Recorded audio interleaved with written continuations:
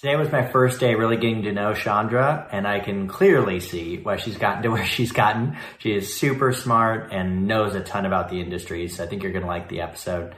Today we talked about her digital transformation through COVID that Revlon has gone through, what it's like to market mass brands versus luxury brands. And I personally learned a lot during that part of the episode.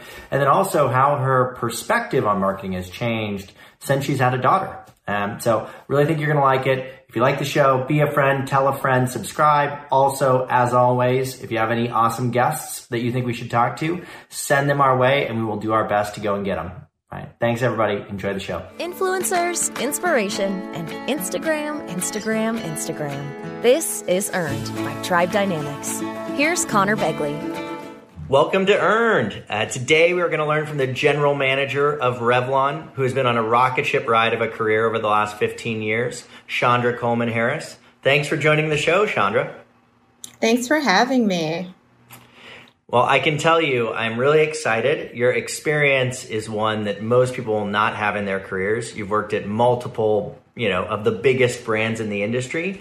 And I think for those that don't know you, right? So Chandra got her MBA at the University of Michigan, then spent 7 years at P&G, in which was a fairly legendary kind of management training program there. Went on to be the VP of marketing at Frederick Fekkai, then was a VP of US marketing at Sally Hansen, Rimmel, and now is the GM of Revlon. After being promoted from the SVP of marketing. So you've got some pretty awesome experience here we're going to draw on today.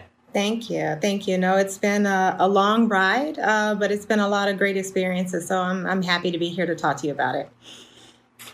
So let's talk about digital transformation, right? So Revlon obviously, has been historically has been a very mass distributed brand, right? That's who they are as a company. And obviously during COVID, the nice part was a lot of those mass distribution points did stay open, but I also have to imagine that there was this big push to be kind of more digitally native. Did that happen? And if so, what was that transformation like? Can you kind of walk us through it?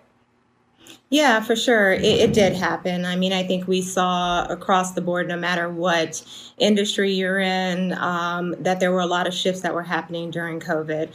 One of the main things just, to start off that we saw was a lot of changes in consumer behavior, just as it relates to the categories that were really spiking and kind of the behavior that she was having during this time of being at home, not out as much as she's accustomed to being. And so we saw a lot more self-care. A lot of consumers were not going to salons, as you can imagine. So that had first and foremost an impact on just how we saw our various categories perform. So we saw that nails was doing really well during that time. Consumers weren't going to nail salons. We saw hair color spike, and as you can imagine. And then we also saw some of our beauty tools really spike, just as people were more involved in self-care, as I mentioned. So with that in mind, one of the first things that we did was really focus our attention more on those categories where we were seeing growth. When it came to digital, we adapted a lot of our brand efforts to also be more in line with what consumer behavior was. So we wanted to adapt to the fact that she was at home, when you think about social influencers as well as e-commerce, those were all, channels that we were really focused on adjusting how we communicated with our consumers. So one of the things is much more relaxed from a communication standpoint. We wanted to make sure that we were empathetic in our tone. We were all working from home, so we were, tapping into some of those things that, maybe we weren't doing before. So as you think about much more usage when it came to your iPhone and being on your phone and on devices in general. So we started different types of content, really focusing in on themes that were tied to the fact that consumers were at home. We had different type of edutainment. So we know that consumers were looking for for some type of excitement and entertainment in their daily lives. So we focused the conversation much more to that avenue. We also did makeup challenges, hacks. We had some of our ambassadors come on board and do tutorials, just interactive type of communication.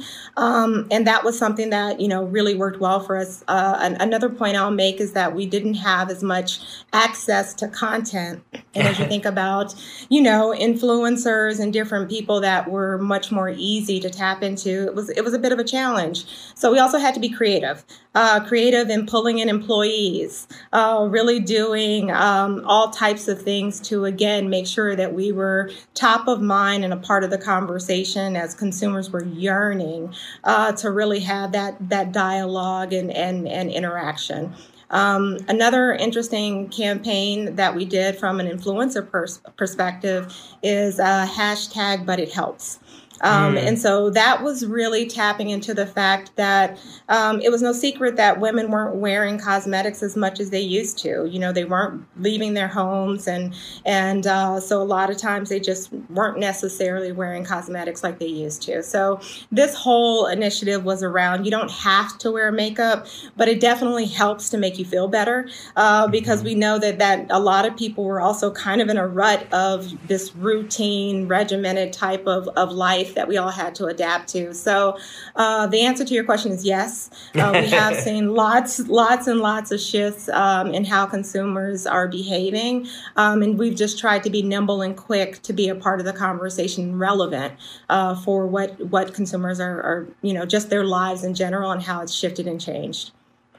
Is it tough? As you were talking, I was thinking about kind of how wide the kind of aperture is, right? Just how many different categories Revlon, the brand, plays in. And I know that's something that, a lot of the independent brands, I think, have the advantage of being able to say, like, this is the very specific thing that we do. And like, this is all we're going to talk to. And obviously they expand over time, right? They add into different categories. Is that tough to navigate, right? Is that tough to kind of, to exist in several different places as like several different kind of product lines? Sure. I mean, there are some advantages and then there's some challenges. I mean, I think one of the advantages is that you can offer much more thorough solutions for her beauty needs, right? You can be top of mind from a brand perspective when it comes to multiple parts of her beauty regimen. Also when you see different dynamics in the marketplace happening, it gives you a little bit more flexibility to ebb and flow what you're focusing on based on those times. So if you think about COVID, the whole conversation we were just having, if we didn't have a hair color segment or if we didn't have nails to really pulse up during that time, then we wouldn't have been as relevant for what consumers were needing. On the other side of the coin, it has its challenges because you have to definitely be in tune with what's happening in each of those categories. And there's so many dynamics that are not always consistent across the board. So there's definitely challenges, but I think for us, it's more so a benefit. And it's just figuring out how we can leverage the categories against each other, again, to make sure that from an added value perspective that we're getting the maximum impact of all the categories we play in. Yeah, it's definitely nice to be able to flex. I think if you were a pure play makeup, you had a really rough year. Right. Yeah. Well, so how do you talk a lot about consumer behavior, right? And I think two things that I'm curious about. So one is, how do you expect it to change moving forward, right? So now that, and the problem is, right, Revlon isn't just a U.S. business, right? It has, an international footprint, and not every country is going to operate the same, right? Not everybody's getting the same kind of vaccination rates that the U.S. is getting. So how do you expect consumer behavior to change broadly? Like, what are you, paying attention to? And then also, I'd be really curious to understand, like, what your process is for observing consumer behavior, right? What are the tools that you use to better understand? Obviously, there's a bunch of them, including just general intuition, but would love to understand those two things. How do you expect things to change? And then what's your process for really thinking about kind of the consumer and how their behavior is changing? Yeah, sure. I mean, I think everyone's trying to predict what's going to happen on the back end of COVID, and trying to see what behaviors will stick. Yeah. Because I think there will be some elements of just doing things at home more that will sustain once we get to some point of normalcy, whatever that looks like. But as far as trends and what we expect on the back end, I think self-expression is one that we expect to continue to really boom post-COVID. Also, there's been a heavy emphasis on eye from a category perspective. If you think about it, a lot of people have had to wear masks. Exactly. Exactly. You got it. You got it. A lot of people have had to wear masks. And so the only way to really emphasize self-expression has been with, eyeliner, shadows, mascara, brows. And so we expect that that's going to stick and continue.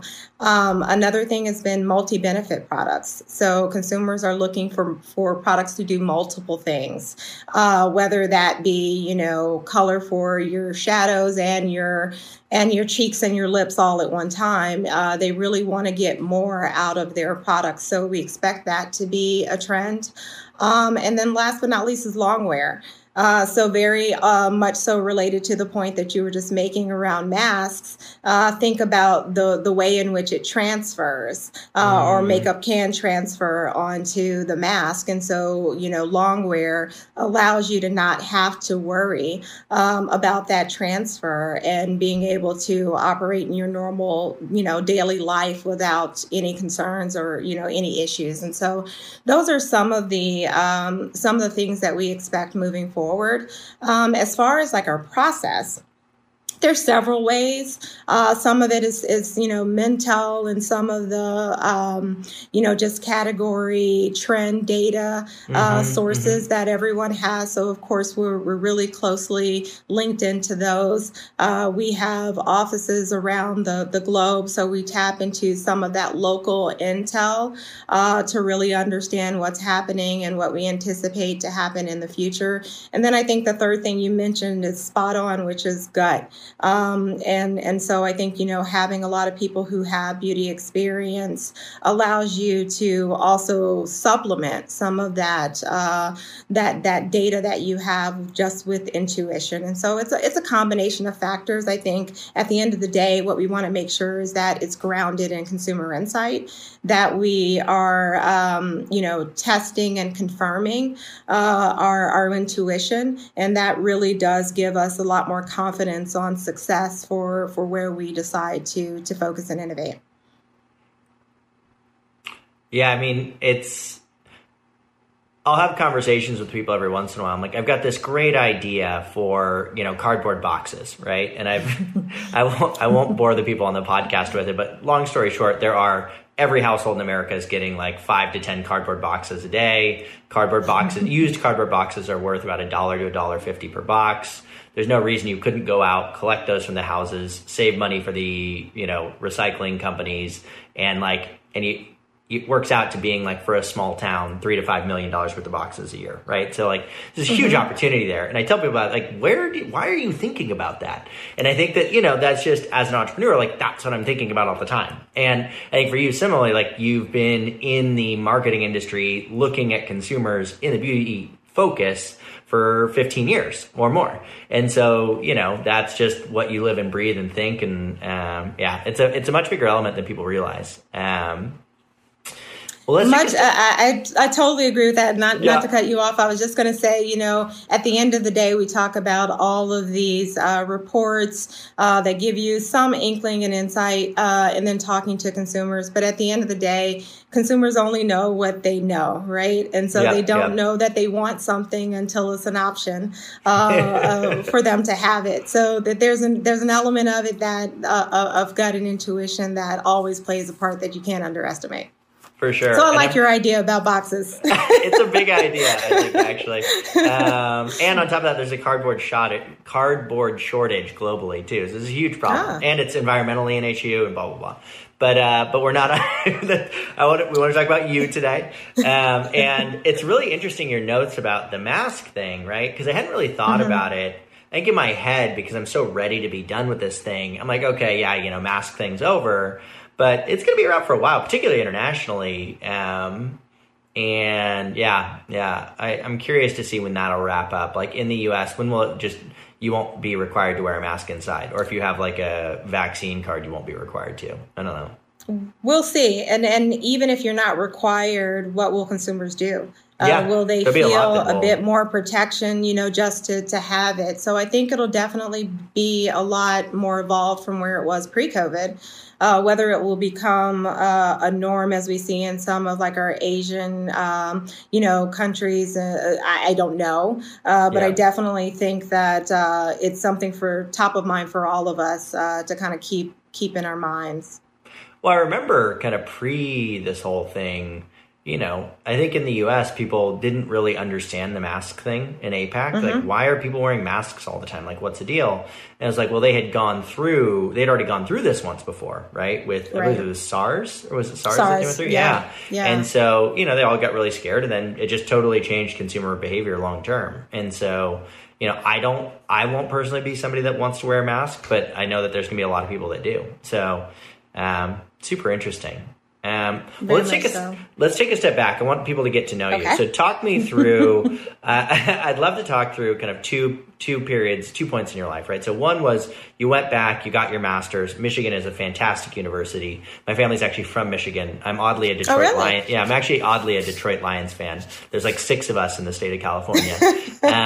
So I'd love to know about that period. Like, what made you decide to go back and get your MBA? Was it worth it? Would you recommend it to other people? And then after that, you went into P&G, which is fairly, like I said earlier, legendary for their management program.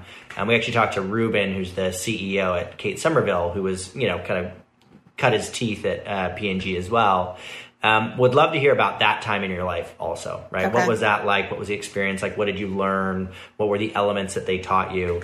So I'm kind of combining two things here, but would love to hear about those two elements. Yeah, sure. Let's start with business school and going to Michigan. I think for me, the first 5 years coming out of college, I went to Spelman College in Atlanta, Georgia, and I knew I wanted to be in business, but I wasn't actually really sure exactly what. And so I ended up coming out of college and working 5 years in healthcare. Doing finance and then sales, and great experience, great opportunity, was good at it, but bored out of my mind and knew that it wasn't the path for me. So I really quickly knew that I wanted to change paths and get into marketing. So that much I had pretty much figured out. But for me, going to business school was an opportunity to change gears. And it was also an opportunity to do a little bit of exploration and figure out, what are the categories and careers that are out there that are, at my disposal. You kind of don't know what you don't know. And so for me, it was an opportunity to really explore and see how I could better connect my personal interests with my professional one, because I knew that, I was going to be spending a significant amount of time, developing my career. And so I wanted to personally have interest in it and drive into what I was doing. And so those were really passion points for me. So for me, that was the reason for doing so. And, for me, it was a great opportunity. I was able to, that's how I found beauty. Actually, through that experience, I interned at Revlon. So it's really remarkable to think about, bringing it full circle. Exactly. Yeah. And now, running the brand, 15 plus years later. That's got to be a weird kind of surreal moment to go from intern to running the whole brand. It is. There were a lot of experiences between. Let's be honest. But the whole idea of kind of coming full circle is really a great one. So for me, it's how I found beauty. It's how I really shifted gears and got into marketing. And overall, I think you asked the question, would I recommend it or should other people consider it? I think it depends on what your objective is and what your goal is. I think from shifting gears and changing roles and careers, I think it's perfect and a great opportunity. I think it depends on where you are in the phase of your life and whether you have the fortune of being able to take 2 years off, which I did, and really do that soul searching, which, for me was a great opportunity, but not everyone does. I think it also is with the goal in mind. Is it going to build and expand on your skill sets in a way that you can't get in other ways and other places? And so I think it's a very personal decision. But for me and all those reasons, I definitely found it worthwhile and would recommend if others find themselves in a similar situation as I did, that they take that path.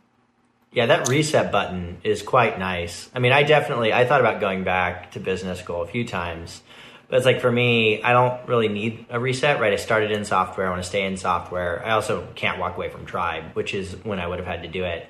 It just would be not the right decision. I'm going through business school, unfortunately, right now, right? Unfortunately, it would be nice to do that before, but we went, did it live. That's super nice.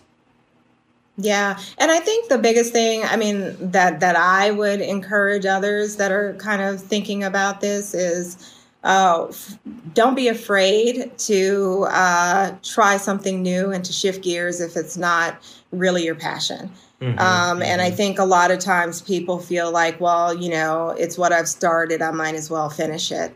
And I would encourage you, you're in this for the long haul. So if it's not something that you really, really want to do, try something different. And don't fear that the experience and the time that you've spent doing something else will be all for naught. Because in so many ways, I still leverage, obviously, that finance experience. I still leverage that sales experience in my day-to-day now. And so I wouldn't change anything. It wasn't the path I decided to take, but it definitely shaped and molded and allows me to draw upon those experiences still today. Yeah, no, 100%. It's tough to do that though, right?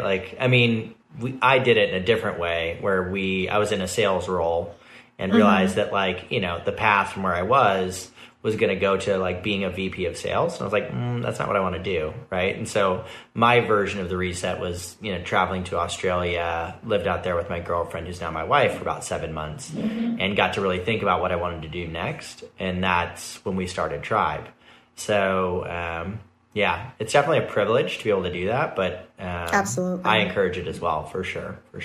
Yeah. If you can envision where you want to work towards or who you want to be within the path that you've decided, then it's probably not the right thing. And that was kind of where I found myself, is that I couldn't identify anybody that I wanted to be. And so in that regard, it was a clear sign that it wasn't for me. Yeah, totally. Well, talk to me about, you forgot about P&G. What was that like? That was 7 years of your career, right? It was a while. I was actually there for 11. And so, so that Frederick Fekkai experience was also a part of P&G. Yes. Okay. Yes. So I was there for 11 years, and I have to say it was a wonderful experience for me. It was really coming out of business school was an opportunity, and the reason I decided to go was I knew that I wanted to be in beauty and make that shift, but I also wanted to be a great marketer and to have that core marketing discipline and the CPG experience that I know and brand management experience that P&G developed. So I knew that for me it was the best of both worlds, where I could really become a great marketer but also be in beauty. And so for me it was a great experience. I got an opportunity to work on big brands, on small brands, on acquired brands, on challenging brands, across different categories. So I was in mass, I worked on luxury, I worked a bit of a stint in professional with Frederic Fekkai.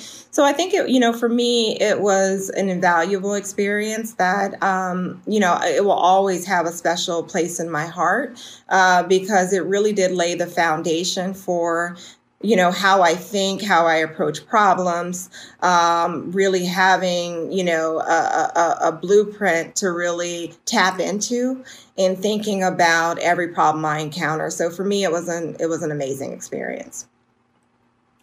Yeah. Was there, were there any particular lessons about kind of management that you learned from there that you thought were interesting or that you've drawn with you as a leader? Or was it mostly on the marketing side that you feel like you kind of gained the value from them?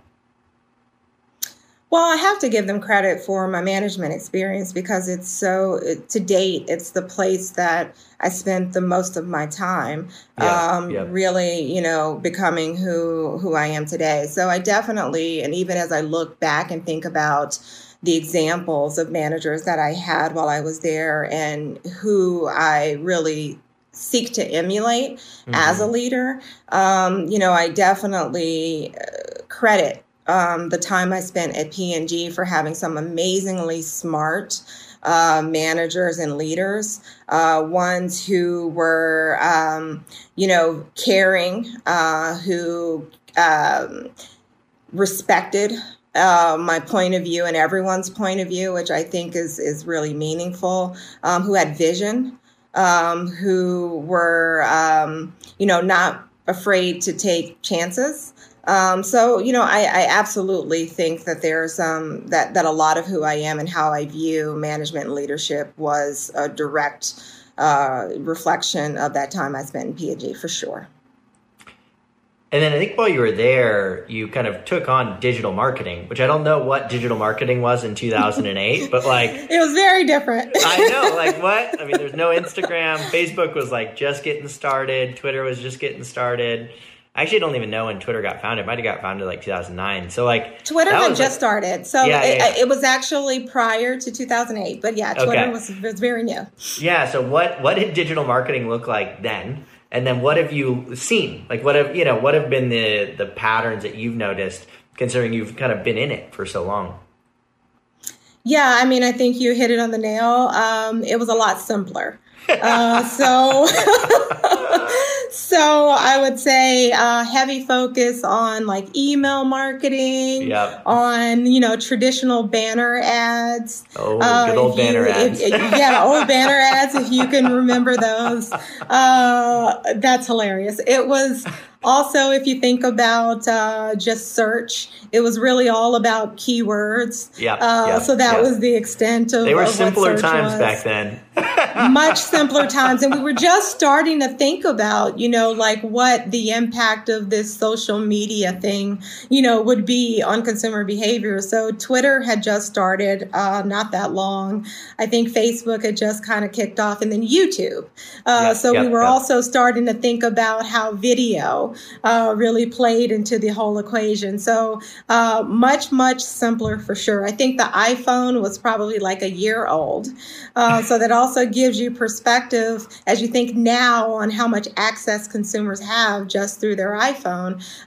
It was a lot different. And I think, now as you think about the evolution of what that looks like today, it's a lot more complex. The consumer journey is offline and online is so blended that, it really is truly an omni-channel solution that you have to figure out. And it's a lot more, it's really about content being where she is, how she wants to consume it, and tailored to her mindset in every way, shape, and form, right? So, and not to mention that as a result of all of these smartphones, there is so much more access to other brands, to distractions, to so many other things that it's forced you to also think about much more snackable content that can be consumed really quickly. No one's looking at the long form videos.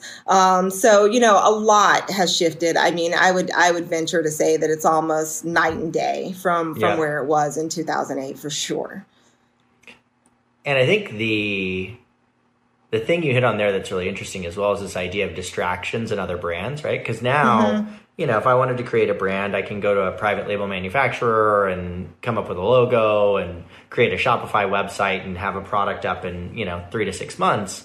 And that's, obviously creates, I think one of the things I've thought a lot about that I'd be curious to get your opinion on is like, if you were to think about, brand building, probably up until, kind of during the time that you were there and then up until, let's call it the last 10 to 15 years, if I walked into a store and I had a brand that was there and I had Revlon here and I had some other brand I'd never heard of, it was very hard for me to get information on that product, right? Like other than if I talked to somebody, maybe they could give me a little information, but there really wasn't the ability to discover new brands is pretty hard, right? And so in a lot of ways, the brand was like a signal of the quality, right? Like I know if I buy this product from Sally Hansen, it's going to be of at least this quality. And so like I can trust this brand and trust multiple products in this brand, whether it's a nail brand product or this or that or the other thing.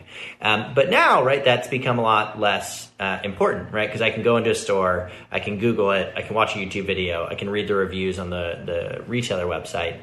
And so it makes these kind of larger brands it's a more challenging environment, right? So like, how do you as a bigger brand, like navigate that, right? And I talked about it a little bit earlier, but I'm trying to think of the actual question I have.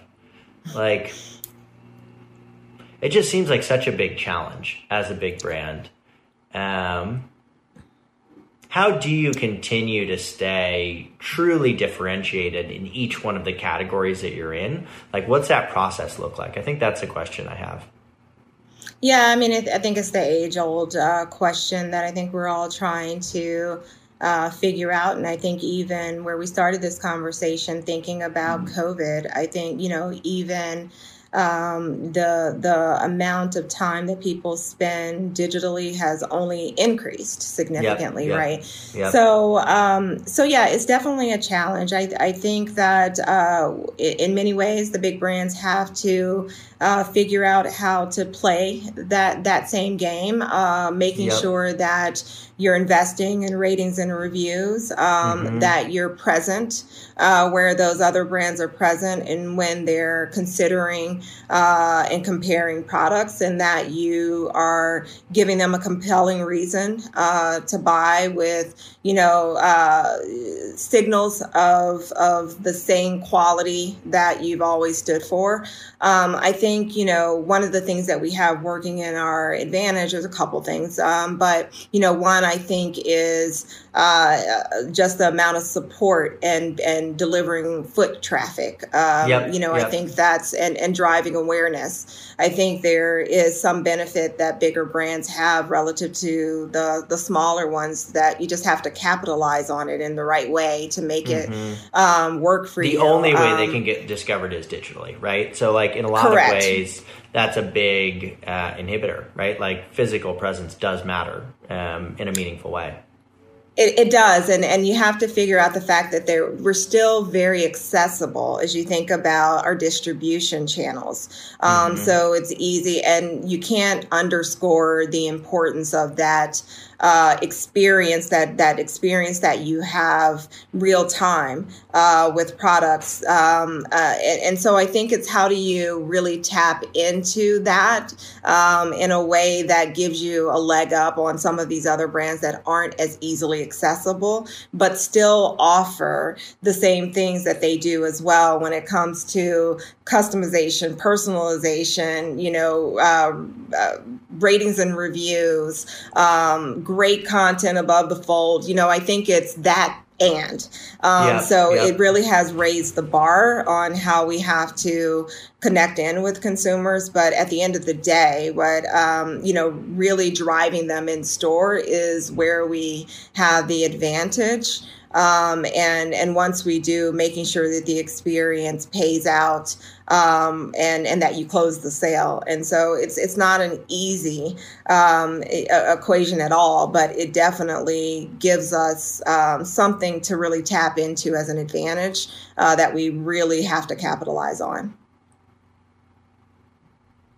Yeah, that makes a lot of sense. It's funny because you have all these digitally native brands that really grow off of direct to consumer, and but to go really big, we have to go offline. And it's just like, it's flipped, but it's like, you already have that, right? So it's just a huge, huge lever. So talk to me, actually, we're talking about stores a little bit here.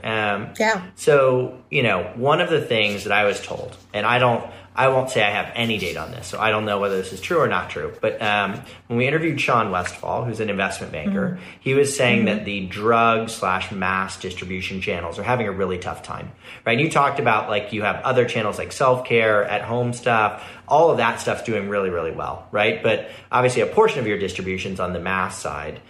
Is that happening? Number one, right? I don't know. And then two is, what do you think's causing that to have a hard time, if it is? So those are the two questions that I have. And I'm coming from a total place of ignorance. I have no idea, just because I don't spend as much time looking at kind of retail specifically. Yeah, I think it varies category to category. I think since we're talking about beauty, I would definitely say, and we talked about some of these dynamics already as well, but the reality is that the lines are blurring between all the various channels, be it mass, prestige, mastige, consumers don't Kohl, really. Sephora and Kohl's. And those, that's what we mean by mastige. The lines are blurred, consumers don't view them in the same way that they used to. So I think that, that for sure is a challenge. There's so many more brands at consumers' disposal, as we talked about. So really getting your share of voice amongst all of these options and alternatives is a challenge, I think, for mass. It's also an opportunity, and we talked about that too, but I think it's fair. I think, from an omni-channel perspective, offline is online, online is offline.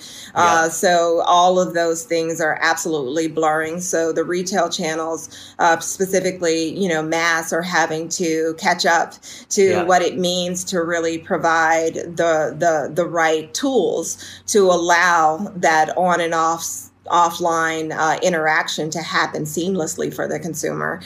So there's definitely some continual growth that the retail channels are going through and will continue to go through to offset some of those challenges. But we do know that, we expect post-COVID, and as we come on, as cities start to open up, as consumers kind of get back to their more normal lives, that they are yearning to get back in stores. And so the expectation is that foot traffic will increase as we reach here into the summer. And so as that happens, I think there's just a heightened amount of sensitivity for retailers to be prepared to allow them to, find what they're looking for quickly. I think that people will spend less time in stores than they typically have in the past, just for fear of, being around people and staying as safe as they can. So I think navigation is going to be a huge thing in making sure that you can drive consumers to what they're looking for and find what they're looking for quickly with the right information. And then, I think the other piece is, just making sure that, you're well stocked, that the experience overall is a positive one, that they can, easily look up ratings and reviews, those type of things. So, yes, it has been challenging, I think, for mass, and just as you consider the shifting behaviors. But I think there's an opportunity on the back end for us to really capitalize on the foot traffic and also the growth that we expect in cosmetics over the next few years. And hopefully, we can encourage consumers to increase their consumption at mass as we think about, Revlon. That's definitely going to be my focus. Yeah. No, I mean, I've seen kind of changes. I mean, you can see like Walgreens is investing really heavily in beauty and kind of enhancing that experience. So there's clearly an emphasis being put on those departments, of which they were probably ignored, right, by the retailers for a long time. Like, this is just, it works, it's great, just let it run, right? I think it seems like they're investing in that, which it should be really good in terms of the payoff long term. So I'd love to dive back into this kind of multi-category thing, because I don't think there's many people in the world that have had such a wide variety of experience when it comes to fragrance, hair care, makeup, skincare, right? The whole thing. So for you, when you think about those categories, how do you think about marketing to those differently? Like what works in one that doesn't work in another? And then also, just because this is Tribe and it's an influencer and kind of digital media company, what have you found in terms of digital activations that seem to work well across those channels? Yeah, sure. It definitely is different across channels. That's more than across categories. And I'm asking a big question here. You are. It's okay. I'll try to. I'll try to approach it in bite-sized chunks here. So I definitely believe that the differences that you see are more embedded in the channels than they are the categories. Okay. So and there's some differences in categories too. But let's first talk the channels. So. If you think about luxury versus mass as an example, luxury is definitely, one, it's an assisted sale. So there's someone there that can help you find what you're looking for. You can ask questions, you can try things on. So that in and of itself is a huge differentiator. When you think about the categories within that, I would say, as a result of that, you don't have to market as much about benefits because it is much more about the emotional connection that you're making with consumers. So I would say that it's definitely much more emotionally driven, even more aspirational, because there's obviously an aspirational element across all beauty, but I would say even more aspirational from a luxury perspective. There are very strict luxury cues that you have to follow. Depending on the brand, there may be a fashion house that you have to, partner with. That seems like such a tough relationship to navigate. Everyone that I talk to that does that is like they have to get every asset approved. It's just there's a lot. You get benefits from it, right? There's obviously you're borrowing equity. Sure. Yeah, but, correct. Anyway, sorry, keep going. Yeah, no problem. No, but you're right. It is a pain. So I will confirm what you're saying. So it definitely is challenging, and it introduces a dynamic that is unique that, you will not have in any other aspect. So for sure, that's how I would categorize marketing and luxury. You compare that then to mass, and because it's an unassisted sale, so more often what's funny than is not, I've never heard that distinction. Not one time in my whole life. And I've been doing this for a while, and it's the first time I've heard that, and it just makes so much sense, right? You have somebody there to talk about the benefits, so you don't need to plaster the packaging with benefits, right? The packaging is meant to appeal to an emotion and appeal to how you want to be represented as an individual and blah, blah, blah, blah. Exactly. It's just, I've never heard that distinction and never even thought about it. And it makes so much sense. It makes such a difference, though. It makes such a difference because you compare that then to the experience in mass, where you usually don't have anyone there to help you find what you're looking for. So your packaging and your communication at the shelf have to work really, really, really, really hard. Or offline, the communication has to work really, really hard for you. So I think, the focus from a marketing standpoint is then being a lot more crisp and clear about what your benefit, delivery is.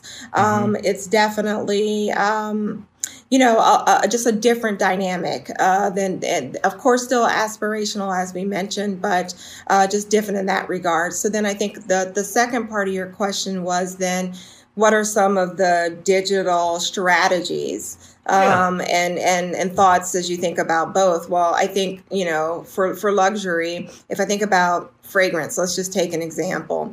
It's definitely much more emotional. And when it comes down to it, it is about the smell, but it's really more about the lifestyle that you are trying to aspire to be.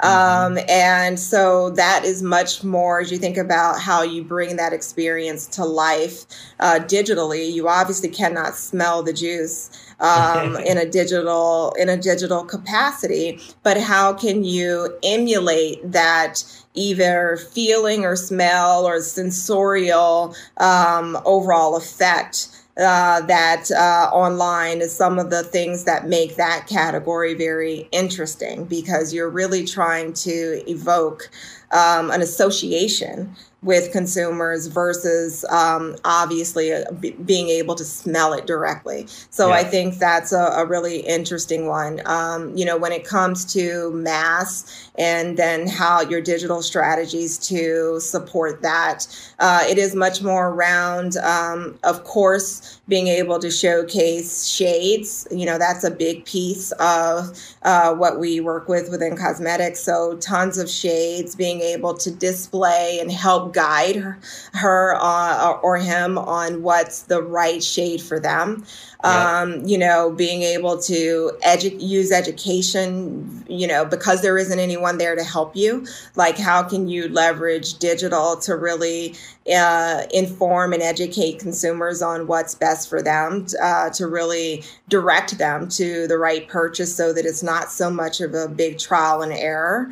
And so, I think there are many of these differences that factor into the marketing strategy, but specifically as you think about the digital approach, I think it's first considering the environment, the ways in which consumers are interacting with the product, and then trying to leverage digital in a way that closes the gap for those things that are, more difficult for consumers to tangibly grasp, and to ultimately give them the nuggets of what they need to purchase. So it's an interesting dynamic. It is a bit different across categories. But if I had to say what's the biggest distinguisher for me, I definitely would say that the channel is a big deal. Yeah, no, absolutely. And you wonder how that changes with kind of digital, right? Because digital luxury, there's still, so that assisted thing doesn't exist online, right? I guess it doesn't exist anymore. Yeah. I mean, I guess you could fake it, right? You can do it. There are some people that do it. I think that we've actually heard it come up in a couple of podcasts where it was like Iliad during COVID brought their whole field team in-house to have digital touch points with consumers. And it's kind of doing that assisted sale that you're talking about. So you're kind of replicating that experience online. It's interesting. Yeah, we do that. We do that too. So as you think about, I talked about the shift we made to tutorials, to leveraging experts, because essentially that's all that makes the difference between an assisted and unassisted sale is someone who can credibly give you direction on what's best for you. And that can be and is replicated digitally. Yeah. Cool. So one last question, and then we're going to do a fun kind of end of show question. So you mentioned in another interview that your marketing approach had changed after having two daughters.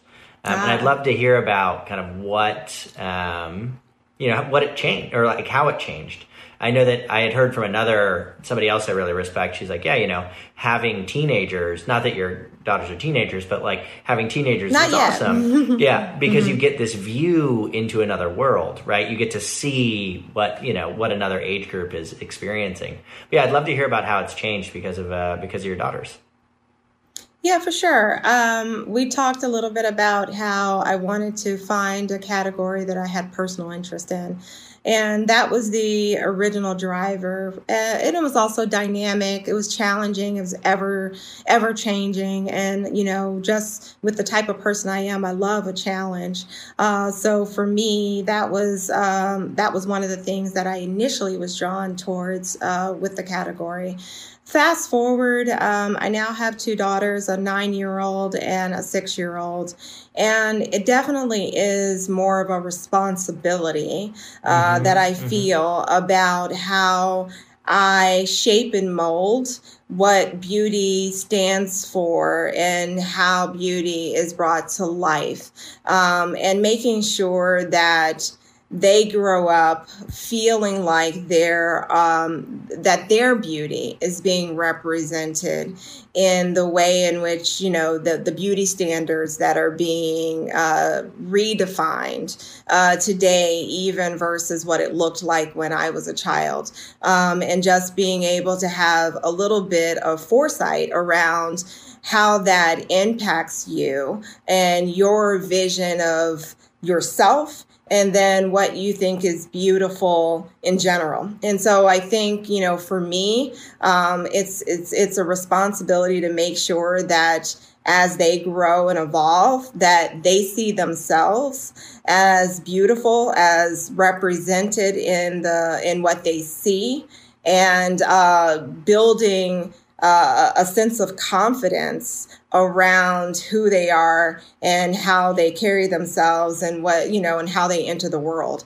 And so when I said that in another interview, it was really around the thought process now that I have is much more extensive, and also incorporates them. They're always a part of my thoughts when I think about how I bring beauty to life and wanting to make sure that they're proud of who they are and how they present themselves to the world. 100%. I mean, if you're to think about kind of how the photoshopping era, right, of like these, unattainable bodies or, whatever it is, like that changes people for a long time, right? And like you are... you're putting messaging out into the world that will shape how people grow up. And so that's really cool.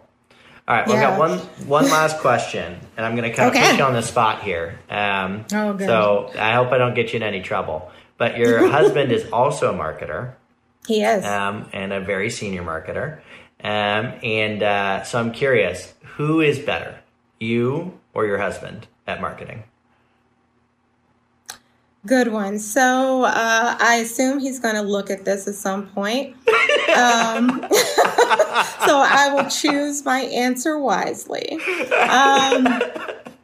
I will say it depends. It really does depend. And I know that's the safe answer, but it's also the truth. I think that we have different strengths. I think on one hand, if you were to ask like who is the best generalist in thinking about all of the pieces together and, thinking about the future marketing plans. And, it's probably why I'm a general manager and thinking about how holistically it all plays together. I would say I'm probably better at that. Yeah. When it comes to just like big out of the box, out there ideas that may or may not be executable, I would say... Just going to say that. Okay, maybe he has a slight edge on me, but either way, it serves I'm for way better really. Over here. He's got a tiny little edge over here. I'll give him that. But it definitely serves for great dinner conversations and challenges, and someone to bounce things off of. So I think that he's a great marketer. I think he would say the same about me. So all in fun, I would say we'll split the difference. Yeah, my wife, one time we were trying to plan a trip for, I believe it was her mom's birthday or something. And they were having a hard time coming up with like where to go. And I came up with a few ideas, and they were, like you said, a little out of the box, little like, should we do this? Should we not? I don't know. And my wife told me, I was like, yeah, I was like, this sounds really bad, but I was like, I feel like I'm kind of good at this kind of stuff. Like, I don't know, like these kinds of things. And she laughed and she goes, yeah. She's like, I just don't think like what's reasonable stops you, right? Like you just don't stop at like reasonable. So like, I'm like, I think that's a compliment, like that it's not a compliment constrained by what's reasonable. It's a compliment. I think, the good thing is that you guys are together. So, I think the mix of the two of you gets you to a great place, right? Yeah. Like you can have a great idea, but then you probably need a little bit of someone that's grounded in figuring out like, how do you actually bring that to life? And then if you're too grounded, then you may not push the envelope enough. So, I think somewhere in the middle is optimal, but it's good to have someone that kind of pushes you towards what's great. So that's good to hear. I think balance is the key. Balance is the key. Well, Chandra, I really appreciate you taking out the time. I learned a lot today. I love that assisted, unassisted thing. That was so cool. And thanks so much for taking out the time. I know people are going to really appreciate it. I appreciate it, and really nice meeting you. And it's such a great podcast. I'm glad to just be able to be on here with you. So thank you for that. For sure. All right. Bye, Chandra. Take care. Bye. Hit subscribe now. Earned by Tribe Dynamics. Tribe Dynamics unlocks your social media influencer community. Our platform not only tracks and measures your best influencer relationships, but discovers new influencers to grow your business through earned media. Get started with a demo today at Tribe.